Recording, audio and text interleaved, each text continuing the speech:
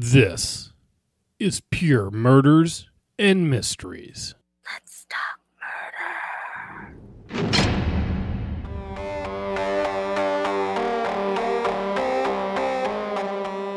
Welcome, everyone, to Pure Murders and Mysteries. I am Brad, and with me is Lindy. Hello. Thanks for coming back and tuning in. Last week was our very first episode, and we tackled the controversial case of the Mickey Bryan murder. This week, we're going to talk a little bit about Jeffrey Dahmer. Before we cross that crime scene tape, though, we want everybody to know that Pure Murders and Mysteries is brought to you by PureFandom.com. Pure Fandom is filled with some amazing writers who bring out the latest information on your favorite movie or TV fandoms. Also, please keep in mind this episode deals with true crime, violence, adult topics, and may not be suitable for all listeners. Now that we have that taken care of, let's talk murder. Yes, thank you, Brad. And you may notice that we're missing a person today, Jasmine, but she'll be back with us next week, so not to worry. Before we spend a full-length episode diving into Brad's wild theory about Jeffrey Dahmer, which is coming soon, we promise, we thought we'd do a lead-up chat and talk about Dahmer before we really tackle the deeper stuff. That way we can super analyze Brad's theory even better. So most people already know all the basics about Jeffrey Dahmer. So we wanted to take things a step further and dissect some lesser known facts about this prolific serial killer. Brad and I found a really wonderful article. I think we got it in our email from the lineup. Mm-hmm. And it was 10 little known facts about Jeffrey Dahmer. And it kind of inspired us to do this episode. So we're going to take some of the most interesting little tidbits. Tidbit seems like a really weird word to use for this episode. We're going to dive into those. So the full article from the lineup will be on purefandom.com. We also got a lot of information from a website called The Richest, who also did a Dahmer Facts article, and that's going to be on Pure Fandom as well. But for those of you who may not be as familiar with him, we're going to give you a short crash course into who Jeffrey Dahmer is before we break down all of our facts. Brad, do you want to tell us all about this psycho? Yep. Dahmer was born in Milwaukee, Wisconsin in 1960. We'll elaborate more about his childhood later on this episode, but for now, just know that he was a bizarre kid. While a lot of people from his past were surprised to learn he was a necrophiliac, cannibal, rapist, and serial killer, others saw early signs of just how sick he really was. He liked playing with the carcasses of dead animals and collecting bones and taxidermy. Well, taxidermy is a weird thing in its own, so I always get amazed about how taxidermists do their stuff, but it always just creeps me out because it's like you're taking a dead critter and stuffing it. I know. And okay, I don't have anything against taxidermy, but now every time I think of it, I just think of, oh my gosh, I'm blanking. Bates Motel. Mm-hmm. I think of Norman Bates. And so now it just has a bad connotation in my brain. It's a weird thing. I mean, I get it. I mean, people like to display stuff, but it's always, that thing was alive one time and now somebody skinned it and put it over a foam thing. It's taxidermy, and it's weird, but then there's also I'm not going to dive into the whole taxidermy thing because there's some really bizarre stuff in taxidermy too. So creating weird animals. Anyhow, let's jump back onto Dahmer here. While he never hurt any family pets, he did impale some frogs on sticks and collect roadkill. So there's that. Like I said, weird stuff. So let's fast forward to his adult life when he let his fantasies loose. According to biography.com, Dahmer sought out men, mostly African-American, at gay bars, malls, and bus stops, lured them home with a promise of money and sex, and gave them alcohol laced with drugs before strangling them to death. He would then engage in sex acts with the corpses before dismembering them and disposing of them, often keeping their skulls or genitals as survivors. He frequently took pictures of his victims at various stages of the murder process so he could recollect each act afterward and relive the experience. And that's really just skimming the surface because he did a lot of other messed up crap to his victims, but that would take hours and hours to go through. So right, yeah, he did a lot of bad stuff, as we know. I mean, not sane stuff, and a lot of it, he had some serious issues going on. So, he did. Oh, sorry. I was going to say, if you don't know much about him and his murders, just Google Jeffrey Dahmer sex zombies, and that will also take you down an interesting path. Yes, it will. A lot of interesting paths. Over a 13-year span, Dahmer murdered 17 men that have been confirmed. He was finally caught in 1991, even though he arguably should have been apprehended much sooner and sentenced to 16 life sentences. He was killed in 1994 by another inmate, bludgeoned to death, but we'll talk more about that later in fact number 10. He's definitely one of the most well-known serial killers out there, and not just for the number of people that he killed, but for what he did to them. He dismembered victims and kept their body parts as souvenirs. He used bones to create an altar, kept jars of severed penises, and had heads in his refrigerator. He was a true monster. He was disgusting. So this all just scratches the surface of Jeffrey Dahmer's story, but the main focus of the episode is on about 10 Jeffrey Dahmer facts that we found that aren't as widely discussed. So we're going to lay these 10 out for you, and you can see if you know these or not. Are you a true Jeffrey Dahmer aficionado? So let's dive right in with number 1. Number 1, Dahmer had a hernia surgery. At 4 years old, Dahmer underwent surgery for a double hernia repair. According to his father, Dahmer started out as a happy, engaged child, but all that changed around the time of his hernia surgery at the age of 4. From that point on, he became more withdrawn and introvert. He found strangers intimidating and often avoided engaging with them. He rarely smiled. While some people have blamed the surgery, others said it couldn't directly affect his behavior that way and suggest he may have been underdiagnosed with Asperger's syndrome or was at least somewhere on the autism spectrum. Yeah. What do you think? I mean, I think that's, I don't know. I don't know the science behind it, but I really doubt that the hernia surgery changed him. I think that he was undiagnosed for a lot of things. Yeah, I don't see the hernia surgery as being something that went and did anything to him. The only thing possible in the hernia surgery that could have done something is, he was giving some cocktail of drugs during the surgery and some imbalance happened because of that nature. But I don't see that as being a cause for him to go off the wall. Yeah, I agree. I don't know about that one. Okay, number 2. Dahmer's mother, Joyce, suffered from mental illness. A lot of people talk about Dahmer's parents, who are Joyce and Lionel, and how they were constantly fighting. It was really bad in the household sometimes. But Joyce's struggle with mental illness is not as commonly discussed. So apparently she was taking pills a lot, I guess, for depression and also morning sickness while she was pregnant with Jeffrey. The morning sickness pills that she was taking were later discovered to have caused birth defects, but that wasn't a medical, that they didn't make that discovery until later. So she is also said to have suffered from postpartum with both of her pregnancies. Jeffrey has a younger son named David, and she was reportedly really strange with Jeffrey as a baby. She didn't let other people, even family members, really touch him, and she was very anxious during this time in her life.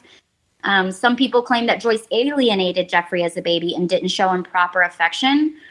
She also reportedly spent time in a mental institution sometime after Jeffrey's younger brother, David, was born. And I say reportedly a lot here because a lot of things are not confirmed with Joyce. So Joyce does not do interviews. She has not given a lot of statements. And in her defense, she says that Lionel, the father, has exaggerated her issues with mental illness a lot. So they got divorced when Jeffrey was 18. Lionel has had a lot of interviews with the press, and we'll talk more about that later, but Joyce has not. And so she says that Lionel exaggerates a lot. And really, in her defense, a lot of people bring up her mental illness and say that, it's what caused Jeffrey to become what he became, which isn't true. It may have played a role in shaping him, but Jeffrey was born with screws loose. Somebody is not a serial killer only because of that. I mean, I don't know. Brad, what do you think about that? Well, the only thing I have on this one with Joyce, I don't think that her mental illness could have played a part in it, but we don't know exactly, like you said, Lionel exaggerated a lot of her issues. So if we look at the fact that she was taking pills for depression and morning sickness while she was pregnant with Jeff, there's a lot going on with that part too, because, back in the day, in the 60s and all that, like in the 50s and everything, you got problems, hey, smoke cigarettes, they're good for you. They help, Right. fix everything. So there could be a tie-in there with some whatever pill she was taking. could have lingered into effect with, the development of the child in the womb, right? Which could have caused some like born with screws loose. They were already there. It was just another bit that kind of added on to everything. Yeah. I think it's always a balance of nature versus nurture when it comes to serial killers. And in Dahmer's case here, I mean, some articles really put the blame on Joyce, which I don't think is right. And we're not really going into a lot of details about Jeffrey's childhood here. But yeah, he didn't have the most normal childhood. A lot of people don't have normal childhoods and they don't end up serial killers. I mean, he was already preconditioned to becoming what he became, and he exhibited warning signs very early on. So that's important. But we also know that when babies are not allowed contact with other people, bad things happen to those kids. Yes. It seriously screws them up. I mean, because there's been massive studies on that. We've seen it from, and there was some study, it was in Russia and, with all these kids that were in the foster facilities, how they did not react. They were all a lot of them were a little on the psycho side. I mean, honestly, because they didn't have normal interactions with people or, that loving touch or anything like that. And it really can affect kids when they're growing up. Yeah, absolutely. And I know that all three of us have talked before, and we're going to do an episode in the future all about the science behind serial killers, because it's very, very fascinating. And Dahmer is a really good case study in all of that too. Right. Definitely. So number 3, Dahmer may have been molested at age 8. This is reported by Lionel, his father, and Dahmer actually says this didn't happen, but Lionel swears that in 1968 a new family moved to the area and the kid molested Jeffrey. 10 years later, Dahmer killed his first victim. It would have happened when the family lived in Bath Township, Ohio, but the name and the age of the alleged neighbor boy who molested Jeffrey was never provided, and if it did happen, his father, who supposedly knew, never reported it to the police. Mm-hmm. And it's important to note, Dahmer always maintained that never happened. I mean, do we trust him? I don't know, but it's a weird situation, and there isn't a lot of information out there about this. All right. Yeah. So it's hard to say. I don't trust what he said, but that's just me. Okay. Fun, I guess not so fun fact. Number 4, Jeffrey was left to live alone at age 18. And he wasn't a very stable 18-year-old. So when Dahmer was 18, his parents officially divorced. He was of legal age, but his parents fought for custody of the youngest son, David, who was 12 years old at the time, I believe. So both parents moved out of the family house, and Dahmer was left to live there alone. He hadn't graduated high school at this time either. He committed his first murder in that house just a few days before his 19th birthday. So there's a lot about his childhood, but Dahmer has brought it up before how, he saw them fighting over David, but then he was just left to live alone in this house. And I think he felt kind of unwanted, but who knows what the true situation is. In this first murder that he did, if you're not aware, the man's name or young man's name was Stephen Mark Hicks. He was a hitchhiker. And at this time, Dahmer was already fantasizing about murder and all of this crazy stuff. So he picked this hitchhiker, Stephen Hicks, up, lured him back to the house. They got drunk, and then he murdered him. And that was actually kind of his MO from that point on, getting people drunk and then committing his act of murder. So, yeah, that was it. I mean, that's the first one that he took out. He kind of bludgeoned him to death with a 10-pound dumbbell and strangled him. So there's another article that I was reading about the killing of Stephen Hicks, where it said, he bludgeoned Hicks from behind with a 10-pound dumbbell and then strangled him to death. And then states he then stripped Hicks naked and masturbated on his lifeless corpse. Ew! So we know that Dahmer has some serious issues. It kind of makes sense that he would probably end up doing that. After he killed Hicks, he took him in the crawl space of his house and began dissecting the body. He also removed the bones, smashed them to powder, and dissolved the flesh with acid. What was left would not be found by the police for like 3 more years, I believe, when the forensics teams. So, yeah, there was a lot of A lot of stuff happened with that one. He started off hardcore. You Yeah, know, some people, they like test the waters, but he started out like, wow. Yeah. But you have to realize he had been fantasizing about this stuff. I can't remember what age it was, but I think it was like 12 or 14 or something that he started really like thinking about these things. And he finally, just like the perfect cocktail of the situation for him, he finally just snapped and did it. And boy, did he do it. Yeah, in this case, I mean, he went straight out for the whole thing. I mean, it wasn't a simple, oh, okay, I killed somebody, got a rush out of it and all this. No, this was a full-on, a lot of stuff going down the line afterwards, you know. Yeah, and you have to realize, too, before he did this, he was playing with dead animals, and he was bleaching their bones, and he was practicing different taxidermy techniques and ways to handle dead animals and stuff. So he was already aware of disposal techniques and, you know, ways to kill. Right. So he was ready. Yeah, he was there. Number 5, he drank all day in high school. Well, I did drink all day in high school. That was after in the Orange Groves. Oh, never mind. That was me. Dahmer started drinking alcohol early in life, and by the time high school rolled around, he was actually boozing it up in school. He wasn't considered stupid, but he didn't take school seriously, only getting average grades. That's also me. However, he did play tennis and spent a year in the school band. I was in band for 4 years. But by graduation, he was a full-blown alcoholic, though. So, it happens in school. People drink in school. Oh, yeah. I mean, I brought alcohol to school. Sorry, Mom and Dad. I drank during school. I was not a great student. I got okay grades. So this alone is not weird, but I did not do number 6. Fact number 6, Jeffrey Dahmer drew chalk outlines of bodies at the high school. So this is a quote from the Richest article. After Dahmer was arrested for murder, a high school friend said that they had a Dahmer fan club at school, egging on the young and often wasted Dahmer to pull pranks. Classmates say he was strange, but they didn't realize just how strange he was until he started drawing chalk outlines of imaginary bodies on the floor. So anyways, Brad, did you do this, though? No, I did not do that. Okay, so that's the difference then. Yeah, that's a little bit different. I did not do any of that stuff. I was writing horror short stories in high school, and my English teacher, while she did like them, she did say, wow, these are kind of dark. So I went on and kept writing. It was fine. It was all good. It all worked out. Yeah, you're good. Yeah, so no chalk outlines for me. Number 7, he served as a combat medic. Number 7, he served as a combat medic in the Army. Now, from 1979 to 1981, Dahmer was stationed in West Germany.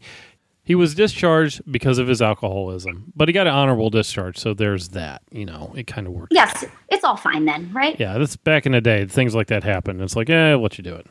Dahmer would reportedly drink at the barracks during his military service, and he would tell others about his first murder victim, Stephen Hicks, who he had killed just a year before, and they're like, dude, you didn't do that. You know, the most of them, they didn't believe that he did it, you know, because he was drunk. He was getting drunk all the time. Now, this is where things are really bad, and we're going to talk about this probably at some other point, too. I'll go into it a little bit more. His roommate in the Army was Billy Capshaw, and he was basically a Dahmer survivor. This guy went through so much trauma that he literally had a block out of what happened to him for almost, until 2009, basically, when he was 50. That's when his memory about the incident started coming back to him. When he saw a therapist who specialized in military sexual trauma, and he was roomed with Dahmer. Every time that Dahmer would drink is when everything went bad with him. Once he started drinking, he became a monster and just literally tormented this guy. He had this guy, he sexually abused him. He would tie him up. He locked him in his room for like weeks at a time. What? And yeah, and he was basically tortured, beaten, and tied to his bed over 2 years. Now, what he says about him, he says, Dahmer seemed like a likable person because he had a certain amount of charisma, but within days, he just kind of went to start controlling Billy by all these various means. He was physically beat him when Billy complained to the authorities. He was told that, he was basically a pussy and he had to suck it up because that was back in the time of, in the military when, yeah, dude, you're getting beat up. Just, do it. Nothing was taken seriously. Now we know things have changed since then. Everything's a lot different in the military nowadays. It's, vastly different from when I was in the military in the 90s, late 80s, 90s. And so nothing was taken seriously about Billy's abuse from Dahmer. The thing is, though, Dahmer controlled the only key to the room and would lock Capshaw inside of it. And he also arranged for Billy not to get his mail from his family. At one point, he was listed AWOL even though he had not left the base because he was locked in the room. And he said every time that he came in the room, it was a Dr. Jekyll, Mr. Hyde moment. And it depended if he was, drunk or not. And basically, he would beat him so badly that he would beat him more to stop him from screaming. What? And basically, it's a nightmare. Looking up anything on Billy Capshaw, it's just what this guy went through is insane. He actually went through this whole part, thought about trying to kill him, and thought about killing himself because of it. Really? Okay, so you're teaching me a lot because I did not know a lot about Billy Capshaw. Do you personally believe what Billy Capshaw says? Oh, I totally believe what Billy Capshaw says. So you being in the military and everything, how could this go on without anybody knowing? Because they didn't pay any attention to it. There's a lot of stuff that goes on in the military, and there was stuff that went on in the military in the 90s, which even with like hazing and stuff like that you don't do now. I mean, beating the shit out of each other, basically just tying people to the chairs and red belling and stuff like that. I mean, there is stuff that went on that isn't paid attention to.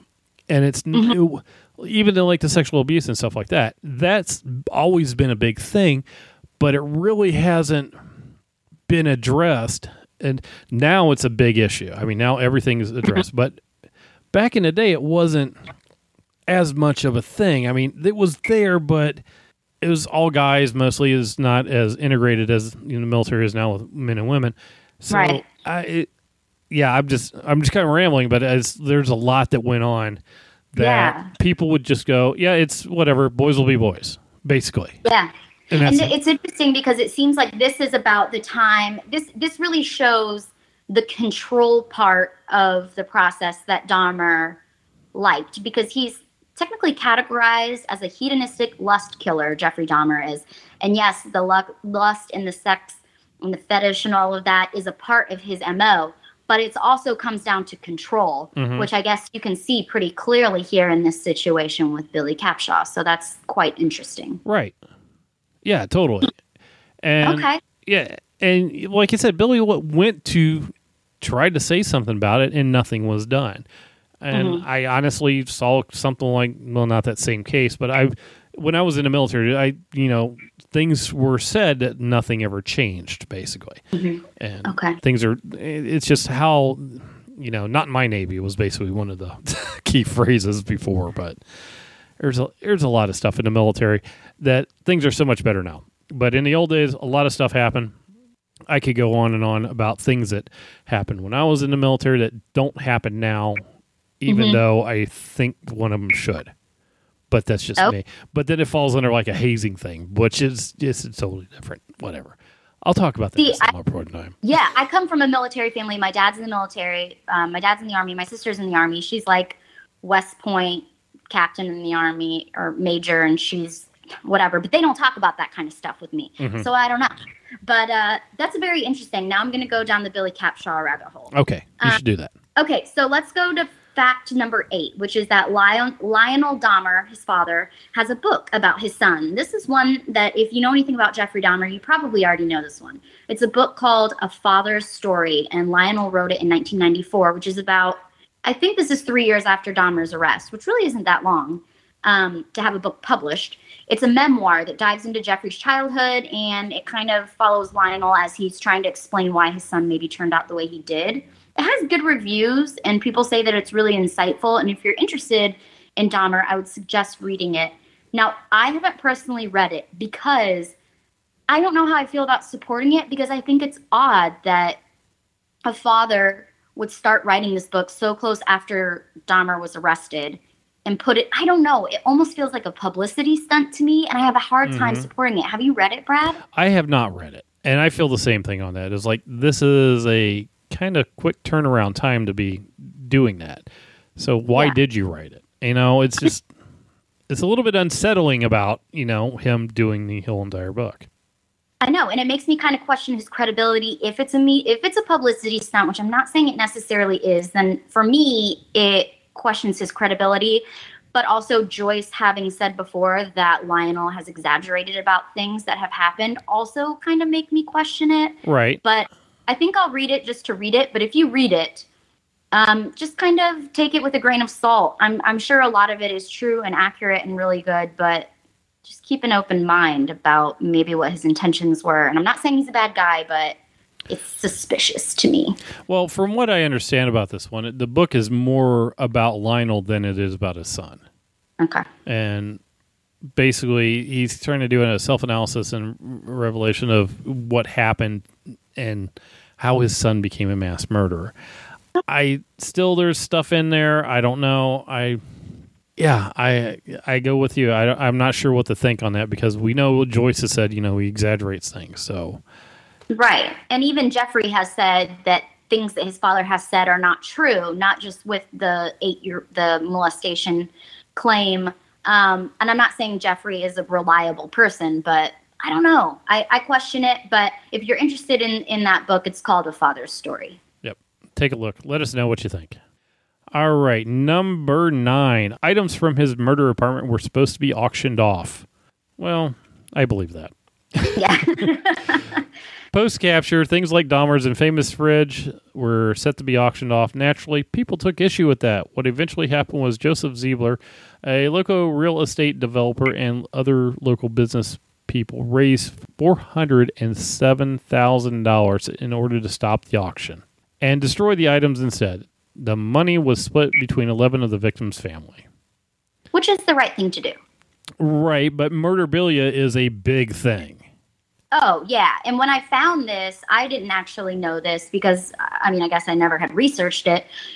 And I don't know exactly what all of the items were. I read it and I didn't write them all down. I just know people kept talking about the fridge. But people were pissed. And so local businesses and stuff just started raising money to kind of take over the situation and stop it from happening. And everything got destroyed. It is what it is. I'm just glad the money went to the victims' families. But right. There's all sorts of stuff. Literally, there's was Supernaut, a true crime collectibles. You can go in here and get, stuff from, people who are murderers and stuff like that. Everything out there, birth certificates. I'm looking up to see if I find anybody. Brad, do you do this? Do you own these things? I do not. Okay. David Joseph Carpenter, death row photo signed. Literally, stuff like, yeah. Susan Atkins signed a letter from the Manson family. Things like this. They're all here. All sorts of stuff. And, Ted Bundy probably has his own whole entire section here.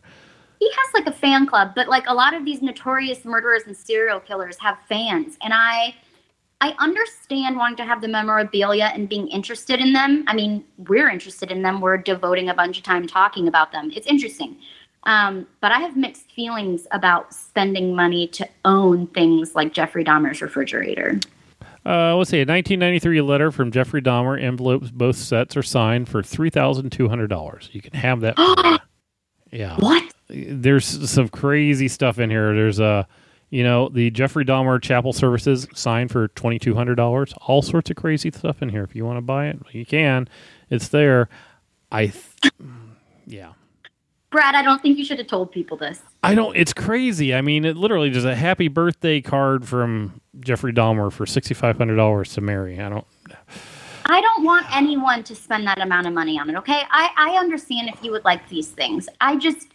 Unless you are a collector and you have the money, I don't want the average person to save their wages to buy that. No, okay? no, not at all. It's just, hey, why would you do that? And a lot of stuff on this site that I'm just scanning through at the moment is just like letters and stuff like that for sale.